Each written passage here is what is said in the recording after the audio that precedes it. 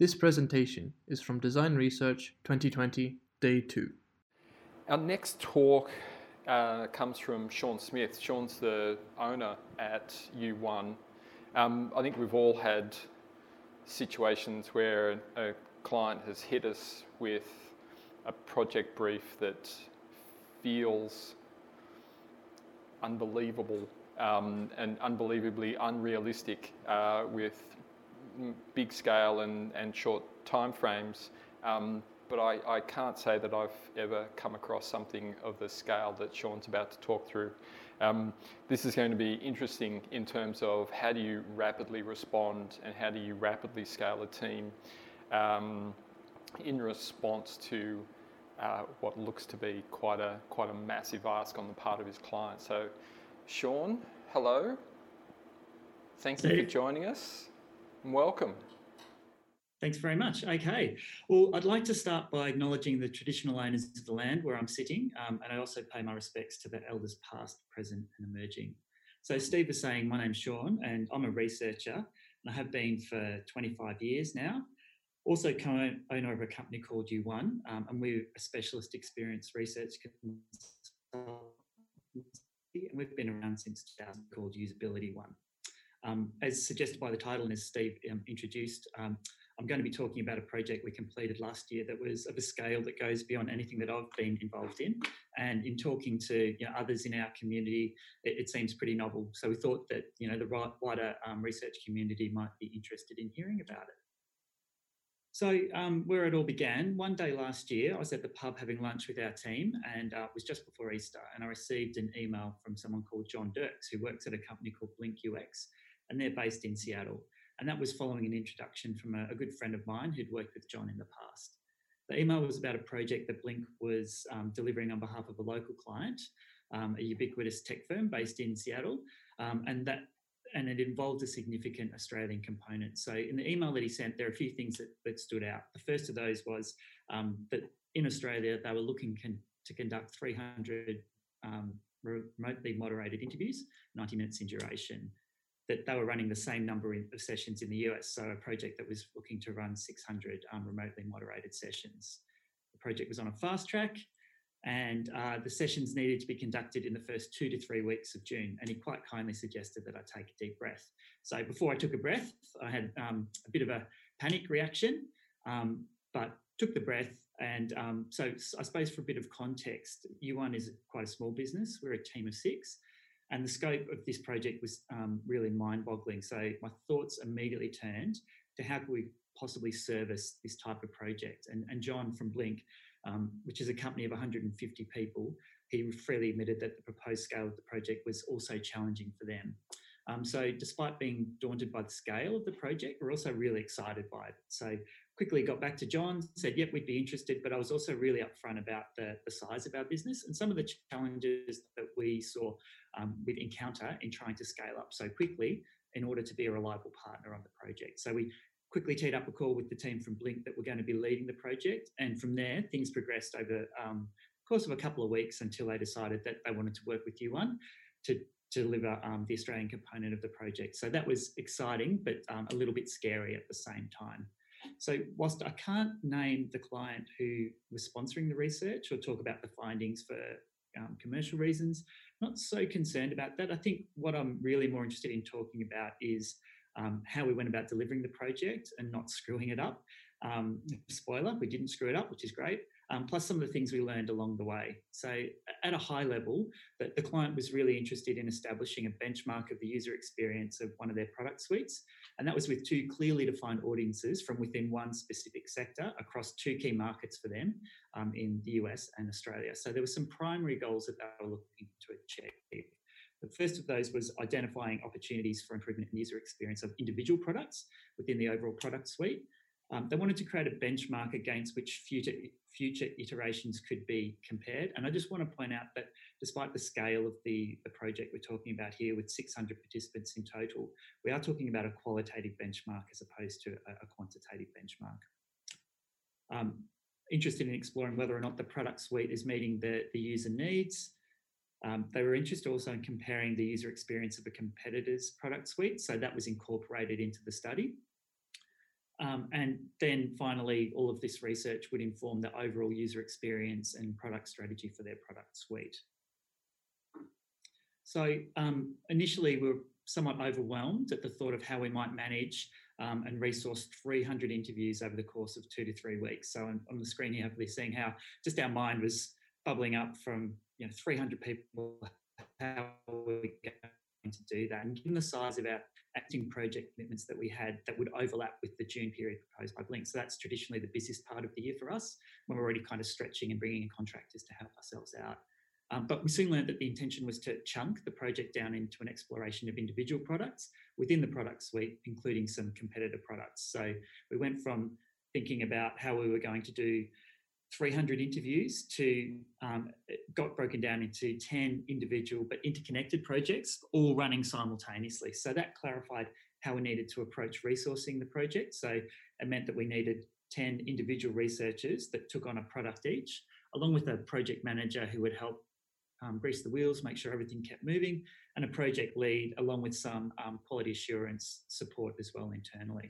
So it was a bit of a loaves and fishes moment for us, because we're thinking, okay, we understand now exactly how we would need to approach it, but we had to work out how we could turn our 6 people into a team of 16. By breaking down the interviews across 10 products, that was an approach that was going to be mirrored between the US and Australia. So that meant that we'd be able to pair a US researcher from Blink and an Australian researcher from U1 on each product. And that allowed for 60 interviews for each product across both locations. The intention was for the researchers in the US to start their fieldwork a week and a bit ahead of us here in Australia. So that meant that we could benefit from any learnings that they had. And then the goal was for both teams to reach the finish line at around the same time. So as the approach was fleshed out, it became apparent that the timelines would need to flex. So you might recall that in that initial email, I highlighted that they were speaking about 2 to 3 weeks to complete the fieldwork. But as they dove into the project and the logistics with the client, it was agreed that those timelines could push out to 5 to 6 weeks, which was quite a relief for us. So, I mean, it was really clear that we couldn't manage the project with the permanent team that we had. And so we had to go out to our networks to help us find additional people we needed. So I've been hiring researchers for a really long time. And in my experience, true researchers are some of the hardest people to find, and they're quite rare. And compounding this is that they're also very much in demand. So our challenge was to quickly find at least 8 of these rare and in-demand individuals who are available when we needed them and at quite short notice. So to our relief, we found that our networks did deliver on this challenge to the point where we actually became connected with way more than the minimum of 8 researchers that we needed in order to deliver this project. So along the way, there were some people that we met that we were really keen to work with, but in the end, we had to count them out based on some factors that I'll touch on a little bit later. But overall, we found ourselves in a really comfortable position in terms of resourcing, which was great. So from the very start, we were scratching our heads thinking, how can we do this, to the point where we actually started to realise that it was something up. And what was really great was it allowed me to step away from working on the project as one of the researchers. So my initial thought was that I could be a researcher and also be be the lead on that. But as it turns out, my hands were full just by being the lead on the project. So I can't imagine how I could have delivered on that and the role of researcher. One of the confronting aspects of scaling the team so quickly in adding 10 people to our existing tight-knit team of 6 was that in the end, we were engaging 6 people who none of us had had any direct experience of working with. So the other 4 people that we brought onto the team we had worked with previously. Sorry, it's my colleague John is just interested in the talk, so he's going to come in and sit in. Apologies for that. So I've got somebody to perform for in person. Whilst we felt that there was some risk here, it was mitigated somewhat by everyone being known to us in some way. So either someone that we might have worked with directly previously, or they're a recommendation from someone in our network. And we're also comfortable that the internal processes that we have would be sufficiently robust to put us on solid ground, along with an experienced and motivated project lead in me, who really didn't want us to screw this up. So after a lot of phone calls, emails and coffee catch-ups, we'd assembled our team, and it looked like this. So we had, as I mentioned before, 10 researchers. So Kira is a member of our team, but the other 9 researchers were all contractors. As I mentioned, some of them we'd worked with before, either individually or as a business, as U1. But yeah, there were a number of people there that we hadn't worked with previously. We also put together a quality assurance team. So that involved me and 2 of my colleagues, John and Luella. And we engaged a project manager, Sid, who was integral to delivering the project successfully, and then fulfilled the role of project lead. One of the aspects of the protocol that did work in our favour was the decision to remotely moderate the research. So we benefited from being able to distribute our team. So in terms of the physical capacity of our office space to accommodate 10 researchers all running project at the same time, we don't really have that kind of facility. And it would have turned it into more like a call centre vibe rather than a research vibe. So we didn't think that would have been optimal. So the ability to distribute the team was great. People were able to do it from home, or they had a home office. And 3 of our team are also based in Sydney as well. So now we had our team. Before we onboarded them, there was still some prep that we had to do so that once we kicked off, everything had been in place so we could hit the ground running. Our role at this point was to apply an Australian filter to the recruitment criteria and the moderation guides that have been prepared by Blink and the end client. They did require some changes and tweaks, and we also had to set some expectations regarding recruitment as well here in Australia. The client had to sign off on those changes before we proceeded with those to ensure that they didn't impact on the consistency of approach or any of the intent of the research. So in order to mitigate our risk with recruitment as well, we decided against putting all of our eggs into the one basket and engaged 2 different recruiters, KB Research and Farron Research, both companies that we've worked with a lot over the years. And they were tasked collectively with sourcing 360 participants in total, because we ran some pilot sessions for each of the 2 audiences, and we also over-recruited in order to allow for no-shows. So we didn't get held up if people didn't show up. We had somebody else that we could go straight to in order to fill a time slot.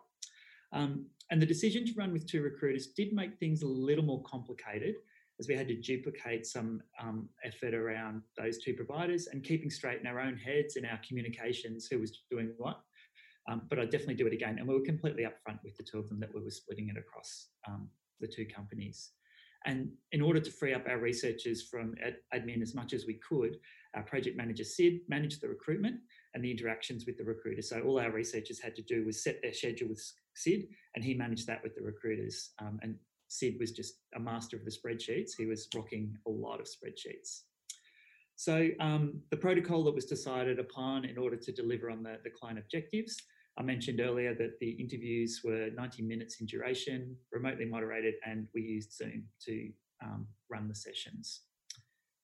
Each interview consisted of 2 main components, so a setup and a data collection phase. And the setup, your typical sort of thing in terms of introduction to the researcher, introduction to the project, what the objectives, helping the participant to understand, what the purpose of the research is, why they were there.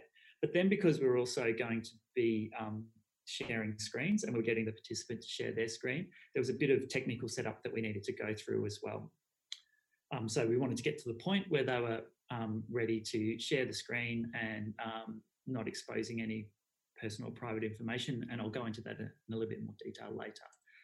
And then we moved into the data collection phase of the interview, and that was your traditional task-based usability testing with a Think Aloud protocol, capturing the benchmark data that was of interest to the client. We also had a warm-up task or a sample task, which was pretty simple, but that enabled the participant to get a feel for how the session was going to run before we got into the actual data collection itself. And then once we were moving into the real stuff, the participant and the moderator turned off their cameras. That preserved some bandwidth. It also, I think, removed some potential for distraction, and then the session recordings were really of interest to the end client as well. So it meant that by turning off the cameras, nothing was occluding what was happening on screen within the recording as well. So it was all the activity on screen that was being displayed. Okay, so I'm just going to whiz through a couple of slides here to show you some of the benchmarking data that was being captured. Not going to go into that in any detail, but there was quite a lot. And Jeff Sauro's benchmarking the user experience was used as a reference point in selecting the metrics that were captured in the study. But all up, once all of the 600 sessions were completed, there are over 7,000 data points to analyse and consider, which is considerable. So we're all getting really familiar with Zoom if we weren't already.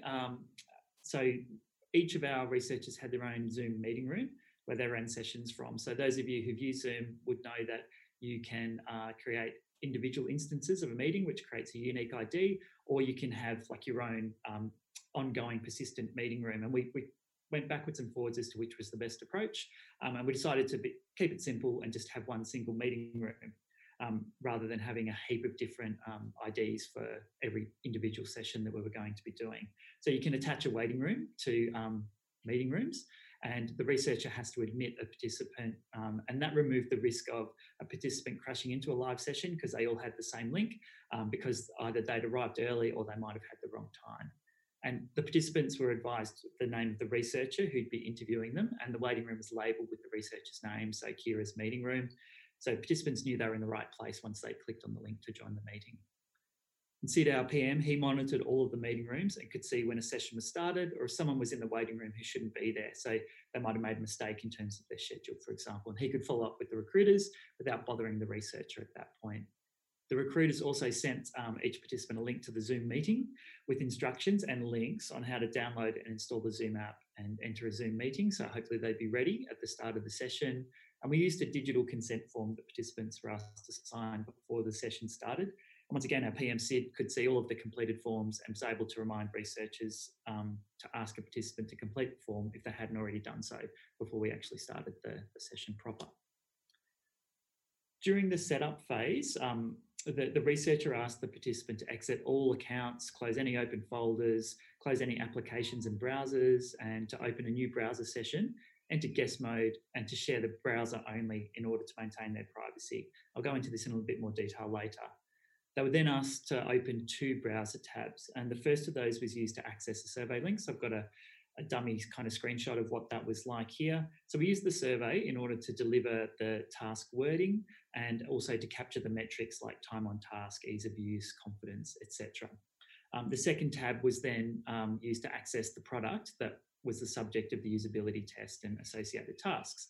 So participant would read the task out loud, and they'd paraphrase it so we're comfortable that they understood what the intent of the task was. They'd hit the start task button, which would initiate the timer. They'd move to the second tab, complete the task, come back to the first tab. There would be a button that says task completed, and they would end the timer, and then they'd move on to the metrics questions. And each participant had a unique ID that was used to track their participation and the data that was collected by the survey tool. So the team at Blink had been working on tools for facilitating the data collection and analysis that would deliver consistency across 2 different companies and 20 different researchers, and also looking to streamline the process for the researchers as well. So we had a note-taking template, and that was customized with the relevant tasks for each product because they did differ, but otherwise they're identical, and standardized the data collection across the 20 researchers. And we were also provided by Blink with a findings document template, and the Australian researchers completed that. So that standardised the approach to analysing the findings, and our team were really clear on what they needed to provide and how to focus their efforts. So recruitment was underway, and we had our team of researchers for a period of 5 weeks working to the following schedule. And I'll go into each of these in a little bit more detail. So we had quite a lot to do in 5 weeks. And the first week was really crucial for setting the foundations of success. So a key element of that was that the head of research at Blink, Tom Satvich, he spent a week embedded with us in that first week. And our relationship with Blink had got off to a really strong start, but having Tom with us for that week really solidified the connection between the 2 teams. So we kicked off in week 1 with an all-hands meeting in our offices in South Melbourne, with some of the team connecting via Zoom from the same location in Sydney. And I was up with the guys in Sydney for this particular meeting. I was at Vivid, so it's just really helpful that that happened around the same time. So focused in the week was to team up to speed and get them individually on the same page as their counterpart researcher in the US. And we started that process by getting them to watch recordings of 3 to 4 sessions that had already been completed in the US for the individual products. So I mentioned earlier that the intent was that the guys in the US would be starting a little bit ahead of us. So they already had a number of sessions in the can. And we wanted to get everybody familiarised with the tools and protocols that were being employed. So we paired up our Australian researchers.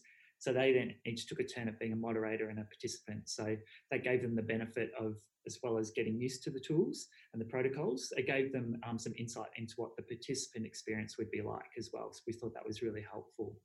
We'd also scheduled a pilot session with a real participant for each researcher this week, so we could get a simulated experience, I suppose, of what to expect when we moved into the live data collection. And that session was live streamed back to the States, and that allowed the client stakeholders, because there were a number of different product teams that were interested in this, as well as the people who commissioned it, and allowed them to watch the sessions. But we also uploaded the recordings of the sessions as well. So the Blink US researchers, they watched those sessions and gave some feedback to the Australian researchers. So they connected and had a chat about what they'd seen and things that they could look out for, and just to try and to ensure that we were maintaining consistency and approach across both of the locations, but also that the live streaming and the recordings, and giving the stakeholders back in the US that opportunity to watch those helped build their confidence, I suppose, and trust that what we were doing here in Australia was very similar to what was happening in the US, where they were much closer to the process and to the team. The Blink team did a really great job of consolidating and sharing any relevant feedback from stakeholders, and we could then filter that back to our team as a collective. So there was a lot of feedback, but they just picked out the things that were really useful, which we then filtered down to the team. Then just at the end of the week, we reconvened as a team here in Australia, just to see, were there any questions? How was everyone feeling? Anything we needed to tick off before we got ready for data collection in the following week. And so what was good as well during this week is that the Australian and US researchers really started to establish a bond, and there was a lot of communication through Slack and Zoom between them. And that rapport just grew over the course of the project as well. So week 2, this was our first week of real data collection. So this was a really busy week for us. Sid was working the spreadsheets as PM and working the recruiters and making sure everyone stayed on track. At the end of that first day, I checked in with everyone individually to just sense check, how is everyone going, any concerns, anything that was unexpected, but overall things seemed to be going quite well. I felt that the prep that we'd done in the week before had set a good foundation for the week that was unfolding. And amazingly, we completed all of the required 150 sessions in this week. We found ourselves catching up with the US team, who had started a week and a bit ahead of us, and we're doing the same number of interviews, but they hadn't experienced as good a run with recruitment as we had. So week 3 on the project, so our team turned their hand to data analysis and completing their findings documents. So again, more communication between US and Australian researchers as they conferred about their findings. We also had a pilot session for Audience 2 in this week as well. And again, as with the previous week, those recordings were uploaded. There was an opportunity for feedback where it seemed appropriate as well. But yeah, at the end of the week, our researchers submitted their findings documents to their appointed U1 QA person, and Sid was again busy ensuring everyone stayed on track. So week 4 was our second week of data collection. Our QA team here completed the QA process, handed that over to our researchers, and in between sessions, they were able to respond and action any feedback we had, and then send them on to Blink in the US. What was interesting with this audience was that their availability differed a little bit, and that meant we had to do more evening sessions, and they also struggled a little bit more with the technology as well. So as a result, we didn't quite fit all of the 150 interviews, or we didn't complete 150 interviews in the Monday to Friday. Some of them spilled over to the Saturday, but still by the weekend, we finished all of the sessions as well, which was quite amazing. So again, the Blink researchers in the US hadn't finished, we actually finished. So we got into our final week of the project in terms of our engagement with our researchers. So they turned their hand to doing their data analysis for audience 2. And then by midweek, they were ready to hand over that to us for our QA process. So there was a lot of similarity in the findings between both audiences. So that meant that they could do things a little bit quicker in terms of turning it around.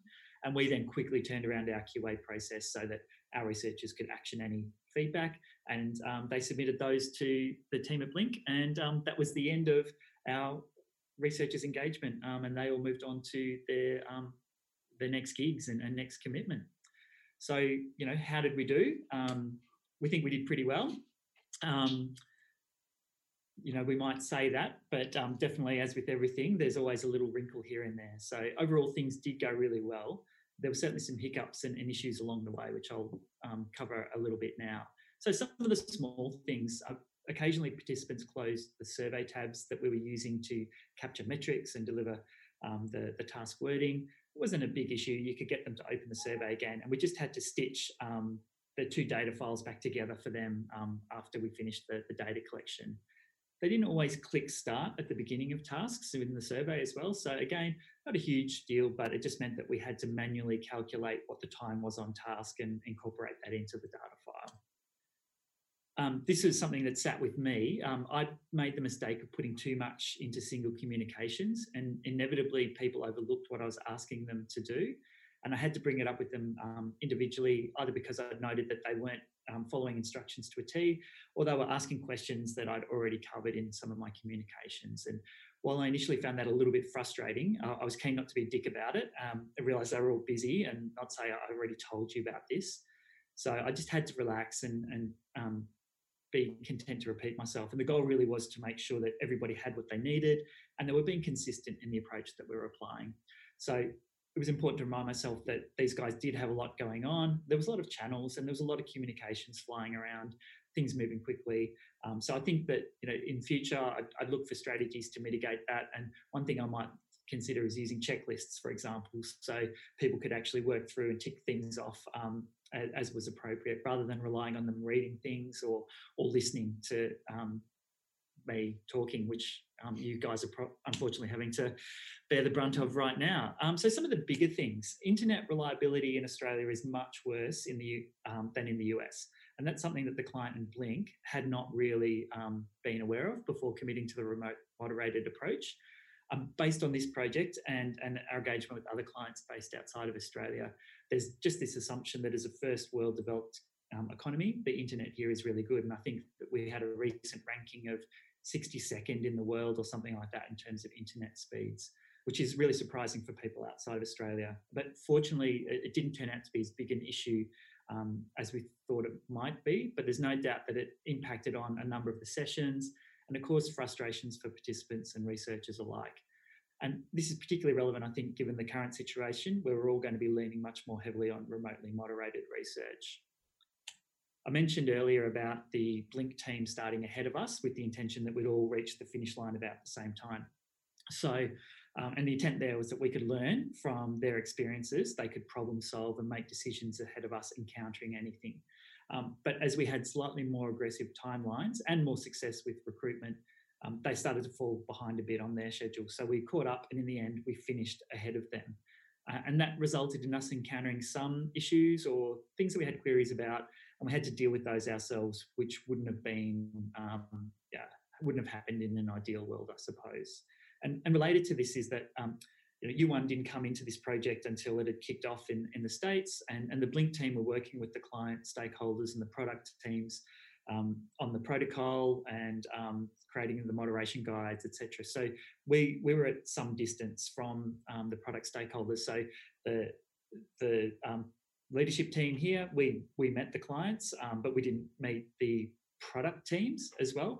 But there was definitely a direct relationship between the Blink researchers and the individual product teams as well. So that did become a bit challenging, along with the time difference when we started running ahead and our team encountered issues, or they just had some queries that they had to go through their Blink counterpart rather than having a direct line to the product team.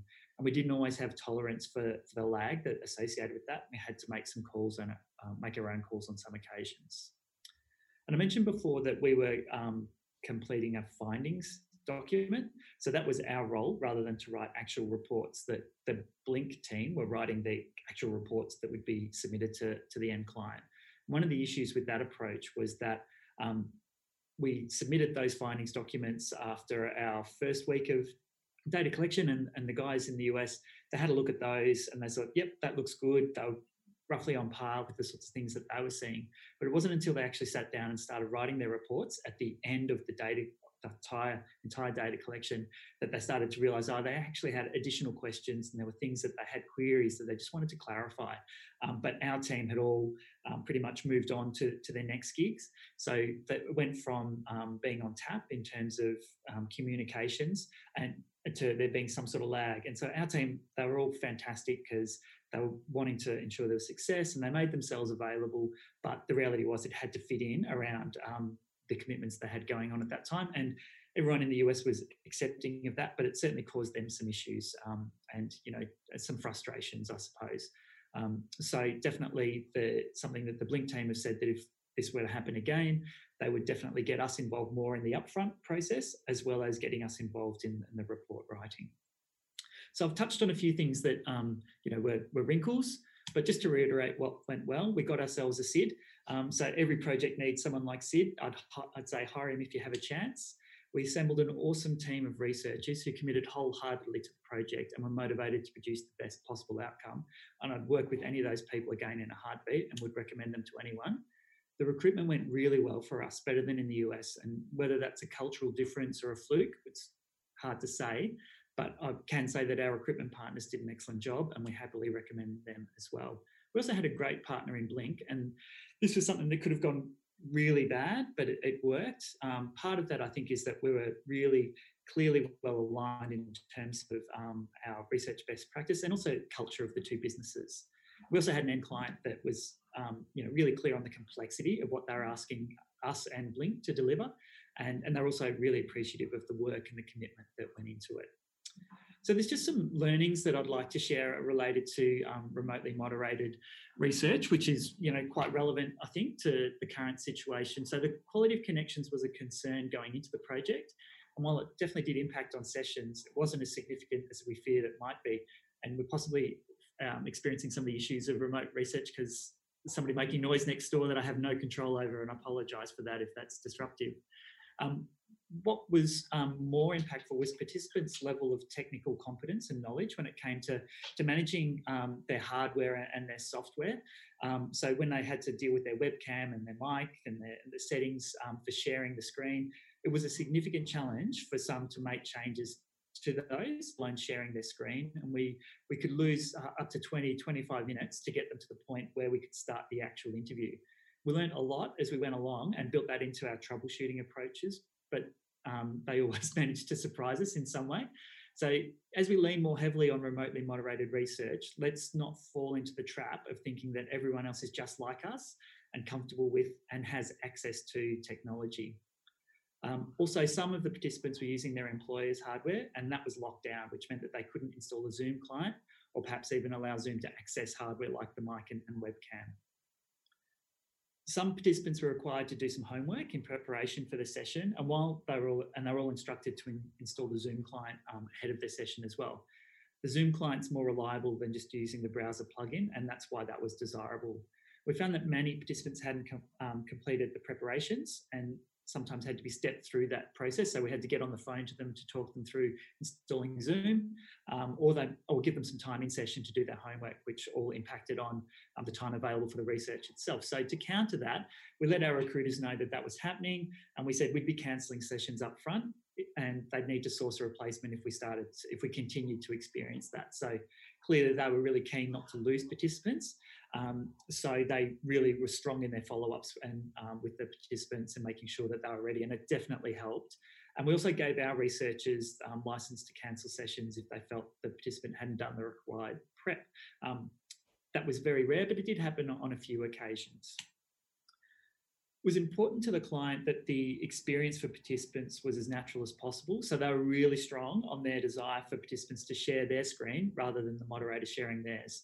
So the downside of this is that information and the risk of participants exposing personal information is much higher. And it was a big contributor to the issues I mentioned earlier about time lost in the setup. So we had protocols to try and preserve participants' private and personal information. So I mentioned earlier, we got them to shut down as many things as we could, log out as many things as they could as well, and to only share a browser that was in guest mode as well, and not their desktop. But they routinely ignored some, if not all, of those instructions. It wasn't willfully at all, but for the reasons mentioned previously regarding technical competency, and also I'd say a somewhat blasé attitude to their privacy. So in the interest of proceeding, we just had to ignore this when it occurred, and we dealt with that by getting the researchers to take a timestamp of where that happened, and then we actually edited the recordings afterwards, and that took a lot of time and resources to address.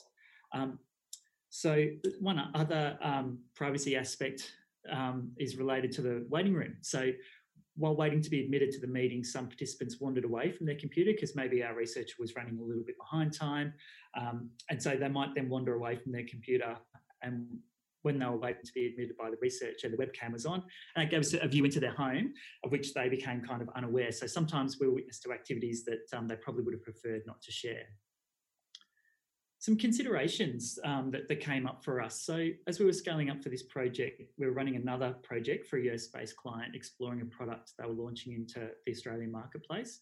And a really important thing for them was to ensure that the researcher was Australian. And to them, that meant they sounded Australian and they really connected to Australian culture. So their goal was to ensure that the product they were releasing appealed and resonated with a local audience and didn't sound too American. And their concern was that a researcher from outside of Australia wouldn't be alive to the nuance of feedback and might even possibly inhibit some feedback that participants might provide. So this client was more than capable of doing this research remotely themselves, but they invested a lot in a partner in Australia that could give them a truly local read on the product and not influence the feedback in any way. So that timing was really interesting because we met some researchers who we were really interested in working with, but they'd only been in Australia for a few months. And so we felt that on that basis, we couldn't necessarily work for them with this project. We'd happily work with them on other projects, but given that the client was really interested in cultural differences as well, we felt everybody had to be kind of a weight to those sorts of things. That didn't mean we didn't work with people from outside of Australia. So we had people from the USA, UK and Bulgaria who were working as researchers on this project. And that's, we're a multicultural nation, so we've got to expect that would be the case in terms of researchers as well. And flowing on from that, we also had to ask ourselves, does it matter if someone is Australian, but not in Australia when it comes to moderating research remotely? So the end client and Blink, they'd invested significantly in securing a local partner to conduct the research in Australia. And we spoke with some researchers again that we were interested in working with, but they weren't going to be in Australia for some periods of the project. And given we were conducting all of the sessions remotely, we had to ask ourselves, was there an issue with using researchers who weren't based in Australia? And in the end, we decided against that. And it was a difficult conversation to have with those guys and rationalise the decision. We could really only put it down to the vibe. It just didn't feel right to be commissioned to run research locally, only then to use people based outside of Australia to do the research, because in the end of the day, Blink could have done that themselves. So last slide. So just a few reflections as well and learnings. Being honest with partners is really important. So as a business owner or a leader, there's a need sometimes to be a little creative, have a good poker face. Yep, we've done that. Yep, no worries. But that wouldn't have served us well here. It was really crucial to be upfront about the size of U1 off the bat, and also the concerns about our ability to scale within the aggressive timeframe we were looking at. So Blink indicated that actually that honesty up front was a significant reason why they decided to work with us. It's also important to be honest with yourself. So as the owner of a small business, you can be mindful of the bottom line. So I'd originally thought I might be able to be one of the researchers and manage the project. And whilst that would save us some money on a contractor, it would also reduce the risk associated with quality. So, we'd be working with one less person that we didn't know or hadn't worked with previously. But it became evident that in an attempt to maybe save some money, I'd be exposing us to even more risk, as there was no way I could have done justice to delivering on the role as a researcher, the project lead, quality assurance, and the other things that I have going on as a business owner without compromising one or all of those roles. Blink and U1, we took a leap of faith in working together. We both had a lot to lose if this went badly, but we had an introduction between John and myself from someone that we both trust, and that was key to the decision to work together as well. And when it came to scaling our team, we relied on our networks to find the people that ended up working on the project. So a recommendation from someone in our network allowed us to trust the individuals they were introducing were the right sorts of people. And process and structure are essential to scaling and managing quality. So our internal processes and approach to research really stood up to a massive test in delivering this particular project. And process is important, but so is instinct. As we met people that might work with us on the project, I relied a lot on instinct and feel when making decisions. Despite not having worked with some people before, getting a good feeling about them was important. And we felt if we had the right sorts of people, we'd back in our processes to make sure that we got the right result. And from a personal perspective, every now and then I reflect on the relevance of someone in their mid to late 40s, me, to an industry that seems so geared toward youth and innovation. You know, innovation is implicitly associated with overthrowing the old way of doing things, which can mean the old people. And this is an industry that's populated by so many amazing, brilliant people who are much closer to the start of their career than I am. But I've no doubt that some of our success in pulling this off is due to the fact that I have been doing this for a while now. And the longevity of Yuan and my grey hair all help Blink to have confidence that we knew what we were doing and be able to deliver. And there's no doubt that I mentioned instinct before, but the experience feeds that instinct. And finally, size doesn't matter. Small or large company or project, research is research. So working with Blink, a company that's something like 25 times the size of ours, demonstrated that when it comes to our practice as researchers, we're all facing the same challenges, whether that be managing client expectations or delivering quality research. And that's it. Thanks for your attention. And I know that I spoke quite quickly there, so I apologise for that, but we'd love to have a chat. And just out of interest, you know, Yuan is here and we were supposed to be just across the way today, but things got in the way of that. So thanks, everyone. Thanks very much, Sean. Thank you. I was nodding along as you were going through your reflections at the end there, and I think some of that experience that you talked about probably helped you make a smart decision when deciding not to try and be both the owner and manager of the business as well as a researcher on such an important project. I reckon you made a really good call there. Very, very good call. We've got a few questions. I think you made a throwaway comment early on about recruiting true researchers and them being hard to find. Kaylee is interested in what you mean by a true researcher. It's a really good question, and it's quite nuanced, I think, as well. It's a little bit of that instinct kind of thing. So I've got there's probably a number of characteristics or traits that I look for in people as researchers. So I don't think you necessarily have to have been trained as a researcher, but it's that you demonstrate those personality traits or characteristics of the things I'm looking for. So I think something that's really interesting, I've been reflecting on how I think I mentioned we were looking to mitigate risk a lot, and I think that's a really big part of being a researcher.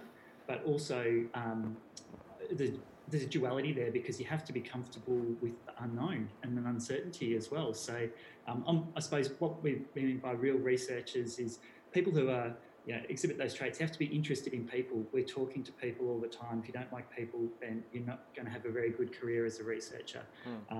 Yeah, you know, that buzzword of empathy, but what I'm talking about there is just, you know, we might be running 8 interviews in a day, or, you know, that would be extreme, but, you know, you're running quite a few across a number of days, and you can get really blasé about that sort of thing. You've got to think about the fact that this is the first time for everybody that comes through the door or that enters our virtual meeting room.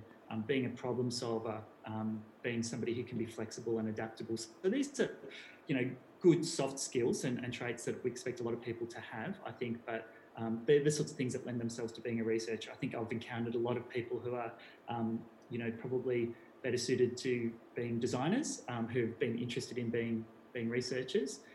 So I suppose they're some things that I mean, not to denigrate designers and doing research. Yeah, there's a big difference between being able to ask questions and being a good researcher. Yeah. Okay. Another question that came through from Melissa. She was hoping you could touch a little bit on what your QA process was like. Yep. So It's a really good question. So, like internally here, every single deliverable that goes out the door, it goes through a review process. So there's peer review, and then there's also quality review as well. So at the end of the day, the buck stops with me around the QA process. So it's going through the documents, ensuring that that there's no typos, that sort of thing. But it's also just looking at the insights and is it logical? Are we telling a coherent story through that process? So I head up our QA process, but I train the rest of the team through that process. So it's not critical that it goes through me, and that we're all looking at the same things when somebody's going through that QA process. So it's going beyond just looking at the dotting the T's and dotting the I's, and crossing the T's and that sort of thing. It's something that's really important to us when we deliver a report is, could somebody pick it up without context and make sense of it as well? There's a couple of related questions speaking to how you handled the analysis and synthesis process across so many different researchers, whether there are any sort of particular things that you put in place to help with that.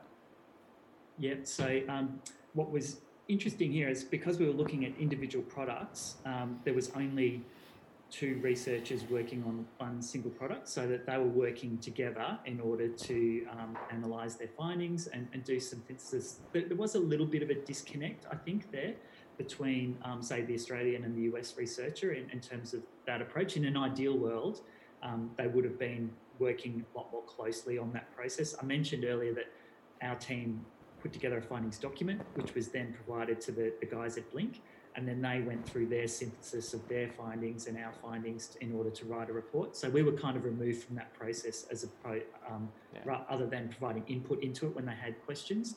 So I would say that overall synthesis was done by the Blink guys rather than us. Yeah, okay. All right, we will leave it there. There are a couple of other questions in the Q&A panel. Sean, if you can take a look and maybe pop an answer in there. Thank you so much for your time. That was great. Okay, thanks, guys.